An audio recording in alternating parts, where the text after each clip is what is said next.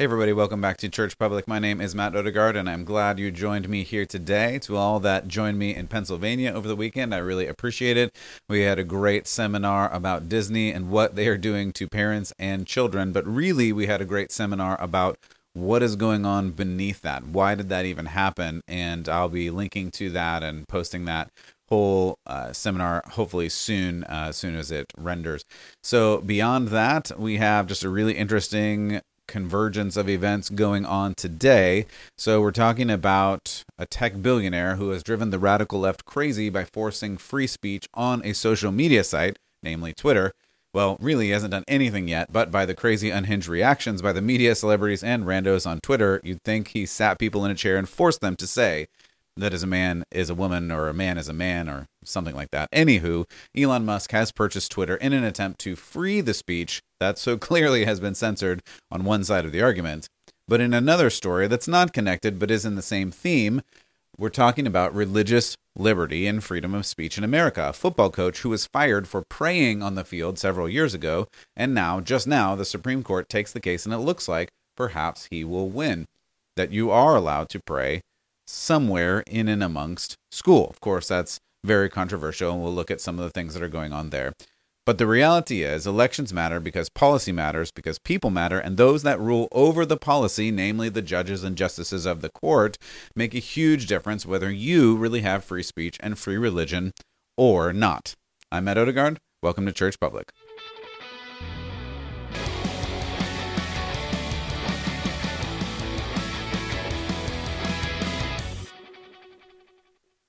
Welcome back to Church Public. I do really appreciate you joining me here today. If you haven't already, go ahead and subscribe and like. Feel free to give a review if you want to. Love those 5-star reviews. They really help. And of course, if this helps you, if it interests you in any way, share it. Share it with one person you know, because I just want people to understand what is really going on. There's so much weird information out there, as some would say, as we'll talk about on the left side of this. There's the mis and dis and malinformation. Did a big episode about that a few weeks ago. You can go and check that out at churchpublic.com or any of the podcast places. But beyond that, who do you trust? Who do you listen to? Now, I'm not even claiming that you should trust or listen to me necessarily. I just want to present current events from a Christian perspective and help you to understand what the Bible says. You don't even have to take my word for it on what the Bible says. That's the beauty of it. You can pick up your own Bible and read it for yourself. And I will always try to lean back to that and point you towards that, because really my goal is to help you have a better relationship with Jesus yourself, and then go out into the public square, into places like Twitter, like what we'll be talking about today, and other social media places, and have a presence there representing who Christ really is and how you live according to God's values in God's kingdom. Not my kingdom, not this state's kingdom, not America's kingdom, but God's kingdom. Because ultimately, that's where we all live anyway. We should probably start acting like we are. So we get to the first story of today, which is, of course, about Twitter. Now, I have to start with this fact that I believe is the real thing that's going on, that I'm hearing some people talk about, but not everybody talk about. That this is not about speech at all. It's really about power. It's really about who has the power to set the standards for speech, because speech is, as everybody knows, even if they don't admit it, speech is power. So that gets us to Twitter. Elon Musk has purchased Twitter for something like $44 billion with a B, and he tweeted, quote, "Free speech is the bedrock of a functional democracy, and Twitter is the digital town square where matters vital to the future of humanity are debated." He says, "I also want to make Twitter better than ever before by enhancing the product with new features, making the algorithms open source to increase trust, defeating the spam bots, and authenticating all humans." Meanwhile, the super tolerant left wants less speech, not more. So leave Twitter, hashtag, trended, and many left the platform. Then a bunch of people came back to the platform because, well, as Elon mentioned, Twitter is the town square for speech. Where else can you go to speak except the town square, right? Other people commented and other organizations commented that was rather humorous to see over the weekend. The American Civil Liberties Union, ACLU, in charge of civil liberties, or something like that, posted, quote, "There's a lot of danger in having so much power in the hands of any one individual, not like the owner of the Washington Post, or the owner of Amazon, or other places that are owned by one individual. But anyway, Twitter is very dangerous to be owned by one individual, of course, or according to the American Civil Liberties Union. One interesting story, I think, comes from Politico, reporting on Twitter's top lawyer. I'm going to mess this up, but Vijaya Gadde. I have no idea if I said that right, but I'm just going to go with it. Gadde cried during the meeting. This is according to Politico. They had a meeting about the future of Twitter, and Gadde called this meeting. And according to Politico, quote, Gadde cried during the meeting as she expressed concerns about how the company could change, according to 3 people familiar with the meeting. The quote goes on from Politico. She acknowledged there are significant uncertainties about what the company will look like under Musk's leadership. End quote. Politico also noted that Gadde, who has worked at Twitter since 2011, is the key executive charged with overseeing Twitter's trust and safety, legal and public policy functions. So I just want to pause a moment and say, that's interesting, right? So we're talking about the lawyer who is in charge of Twitter's trust and safety and public policy ideals and functions. Let's just keep going and we'll see what that has to do with anything here. So the attorney is apparently so well respected, according to Politico, within the company that she is seen as, quote, internally as Twitter's, quote, within a quote, moral authority, and all the quotes. So this lawyer, who is in charge of setting trust and safety, and essentially what the values and guidelines are of Twitter, is Twitter's moral authority. And that is really what we're talking about, right? This is not about speech per se. It is about morality and the power, and who has the power to shape your morality. Is it God, as some may ideal, or is it Twitter? Or in this case, is it this particular lawyer? I guess we'll have to see. So we'll go on in this article. Gadde has shepherded Twitter, quote, through some of its most contentious political battles, including the decisions to remove all political advertising and boot, this is a quote, boot former President Donald Trump from the platform in the wake of the January 6th attack on Capitol Hill. We'll go on with the quote.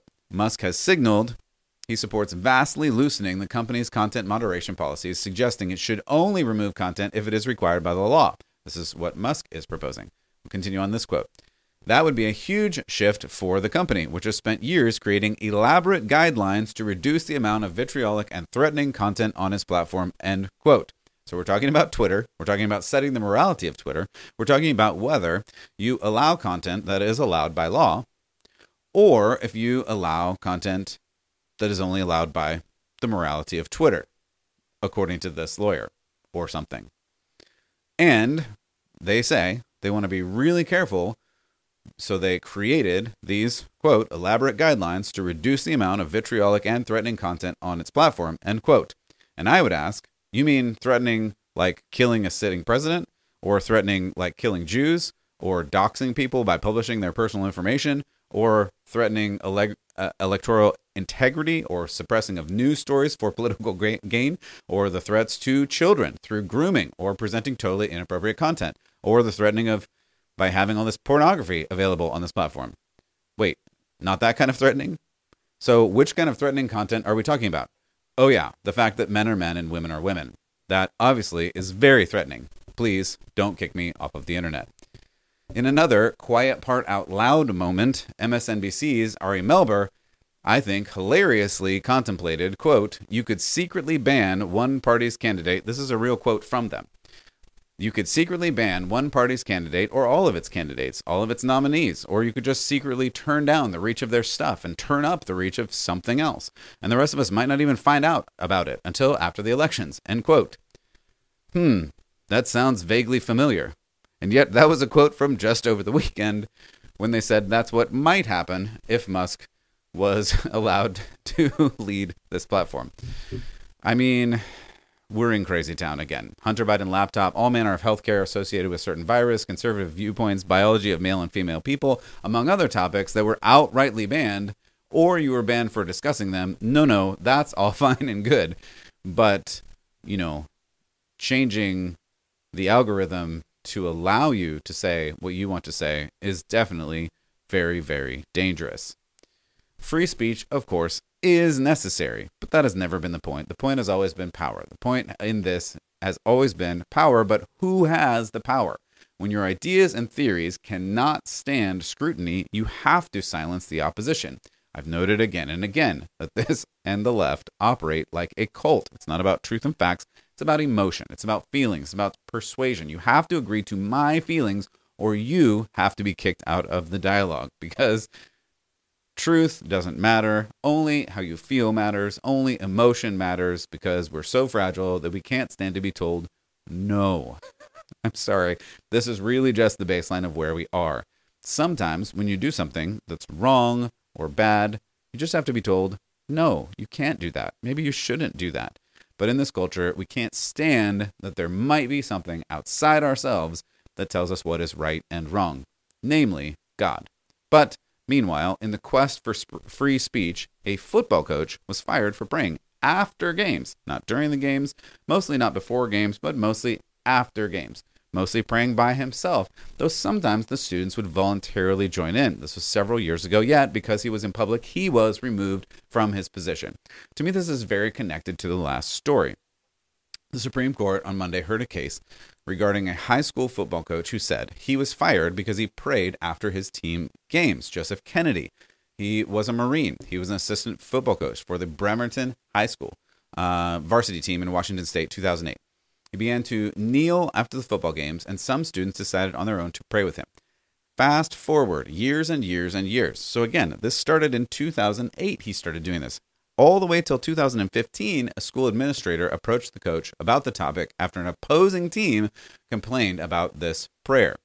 I actually read this other report about him that he didn't even want to coach, but he made a promise to God that he would give his coaching to God and pray for every game. This became his way to give God the glory for the work that he was doing.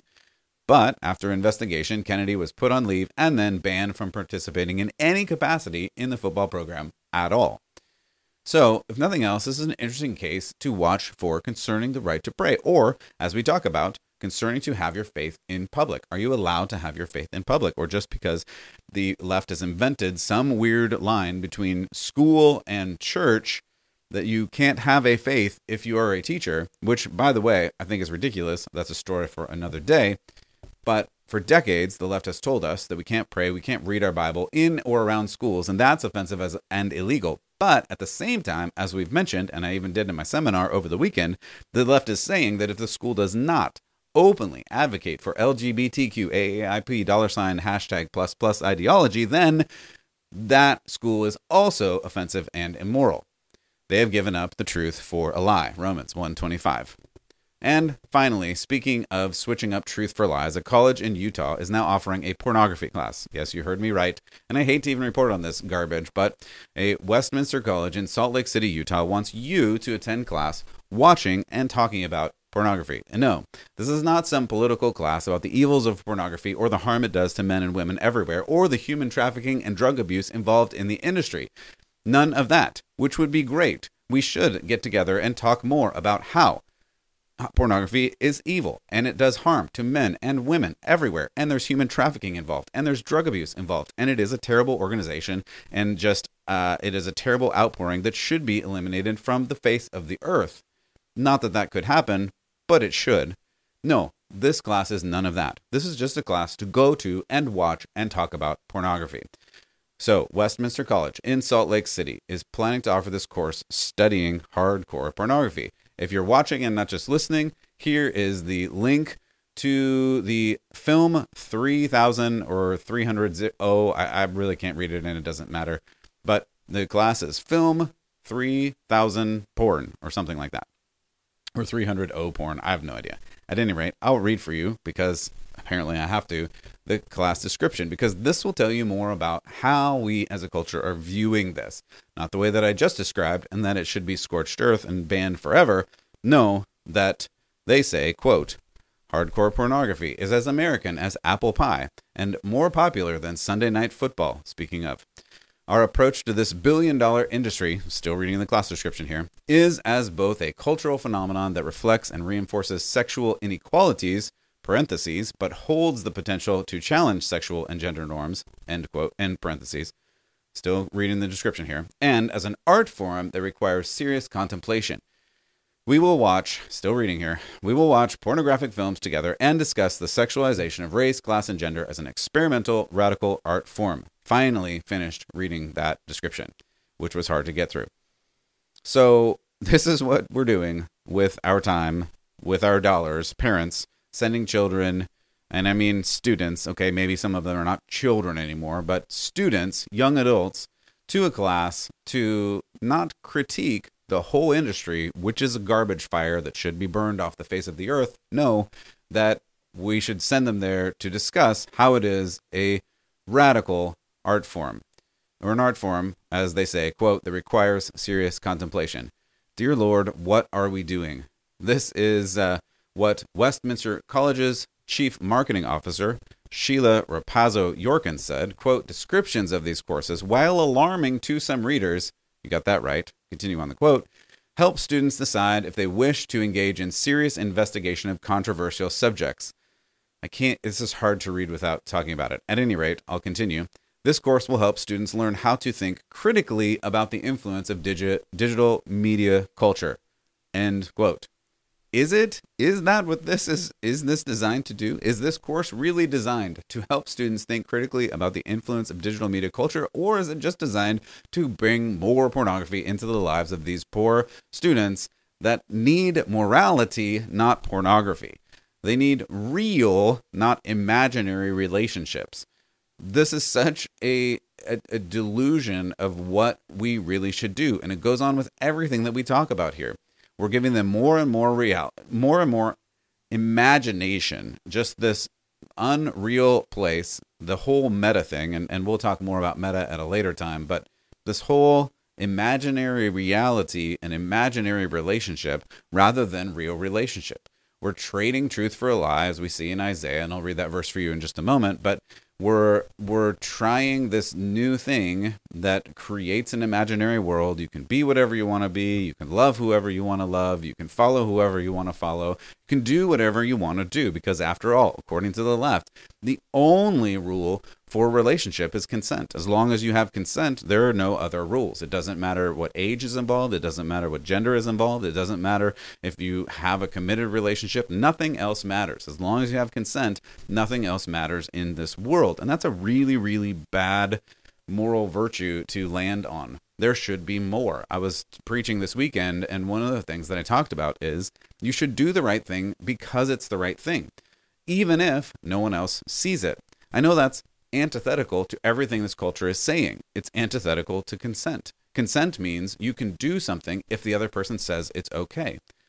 Right living and righteousness and virtue says you can do something if it is the right thing, regardless of if someone else is there, regardless of if it impacts someone else. That's the biblical value. The biblical value is, as we read in the New Testament, your body is a living temple, so you should treat it the right way. If you are a Christian, then God lives in you, and so you should treat your body in that way, regardless of if your actions have any consequence or reaction to anyone else in the world. That's integrity. That's following after God. It's denying yourself and really doing the right thing. And according to culture, that doesn't matter. You can do whatever you want, because as long as you have the consent of someone else, or if you're by yourself, it doesn't matter what you do, right? No, that's just wrong. And we used to know that. For all of history, we used to know that up until the last 5 minutes, when we've practiced this weird neo-hedonism, cultural Marxism, and all the isms that just say, do whatever you want. Whatever you want is fine. It doesn't matter as long as you don't hurt other people. Well, how do you know? How do you know, one, if you're hurting other people? But beyond that, how do you know if you're not hurting yourself? And I don't have the slide right here available. I showed it over the weekend, but the amount of hopelessness in this culture, especially in the young generation, the amount of depression, anxiety, suicide is through the roof right now. Why do you think that is? A large part of it is because we've not given them any identity other than whatever they've invented in their heads, and that's just not healthy. It doesn't lead to any hopefulness. It doesn't lead to any satisfaction in this life when you just invent your morality and invent who you are out of whole cloth, rather than the other side of it, creating or rather leaning into who you were created to be. You have an identity, and your identity is not found inside of yourself. If you're broken inside yourself, you're not going to find something in yourself to fix the brokenness. It just doesn't work that way. You have to find something outside of yourself to figure out your brokenness. And I'm going to suggest that where you find that wholeness Where you find something bigger than you is only in who you are in God and who God has created you to be. But that comes with certain guidelines, because if you don't follow the guidelines, you end up in these really weird situations, watching pornography in a college class and thinking, well, this is good for me. It's not. It's not good for you to do it in any context. It's not good for you. And we have such a huge problem with doing things that aren't good for you because the culture says, well, it's fine. You haven't hurt anybody. You haven't done anything wrong. You haven't done anything illegal. And those are the only values, right? If it's not illegal, if it's not hurting anybody, it's fine. It's all fine. Do whatever you want. You be you. No, that's just not how it is. That's just not reality. And even if you don't like the Bible, if you don't follow the Bible, go back and read Aristotle or read Plato. Good is important. Doing the good is important. If you don't do good things, if you don't live to grow who you are in a moral fashion that is based on something outside of yourself, then you will be hopeless. You will be faithless. You will be depressed because there is nothing that you're tying your identity to other than some imagination that you have created. And that's just not good. It's just not helpful. So I want to leave you with Bible as we always do, because I think it's important for us to ground ourselves in something better than this. So I'm going to leave you with Philippians 4. I've quoted this verse before, but it just really is that good. And you can go and read Philippians 4 for yourself. It really is a great series of verses. It really is a great sermon that Paul preaches to the Philippians and to us. But I'm going to start in verse 8, because when we think about, well, what really is good, there's some great examples in here. Philippians 4:8. Finally, whatever is true, whatever is honorable, whatever is just, whatever is pure, whatever is lovely, whatever is commendable, if there is any excellence, if there's anything worthy of praise, think about these things. But don't just think about it, he says. Verse 9. When you have learned and received and heard and seen these things, practice these things, and the God of peace will be with you. So think about the good things and then do the good things. Don't just imagine that what you have and what you've seen in culture or what they're telling you to do is the right thing, because more often than not, it's not the right thing. But God tells you in this, through the Apostle Paul, what some of the good things are. And you can and should do some of these things. Because, as Paul says, if you practice these things, if you do these things, if you live in this way, the God of peace will be with you in Christ Jesus. If you're searching for peace, if you're looking for something that you can't find, if you're dealing with depression, if you're dealing with sadness, if you're dealing with hopelessness, here's a list of things to work through to do. If you try to go after them through this culture, you're just not going to get there. It's just not possible. This is the list you need to look at, and this is the list you need to work through. Go to Philippians 4 and read through this. This is a whole topic about peace and how you get peace and how you live at peace in the world, as crazy as it is, because your peace cannot be built on this world. It's just not going to work. It's just not going to live up to the hype that this world says it will. So I hope that you do this. I hope that you follow after God, and I hope that you find Jesus in your pursuit of him. He says that if you seek him with your heart, you will find him. And I hope that you do. And I hope that you serve him and live as with Jesus as Lord of your life in every day, in everything that you have. Thanks for tuning in to Church Public. Hope that you like and subscribe. Share this if it was helpful to you at all. As always, God bless and keep the faith.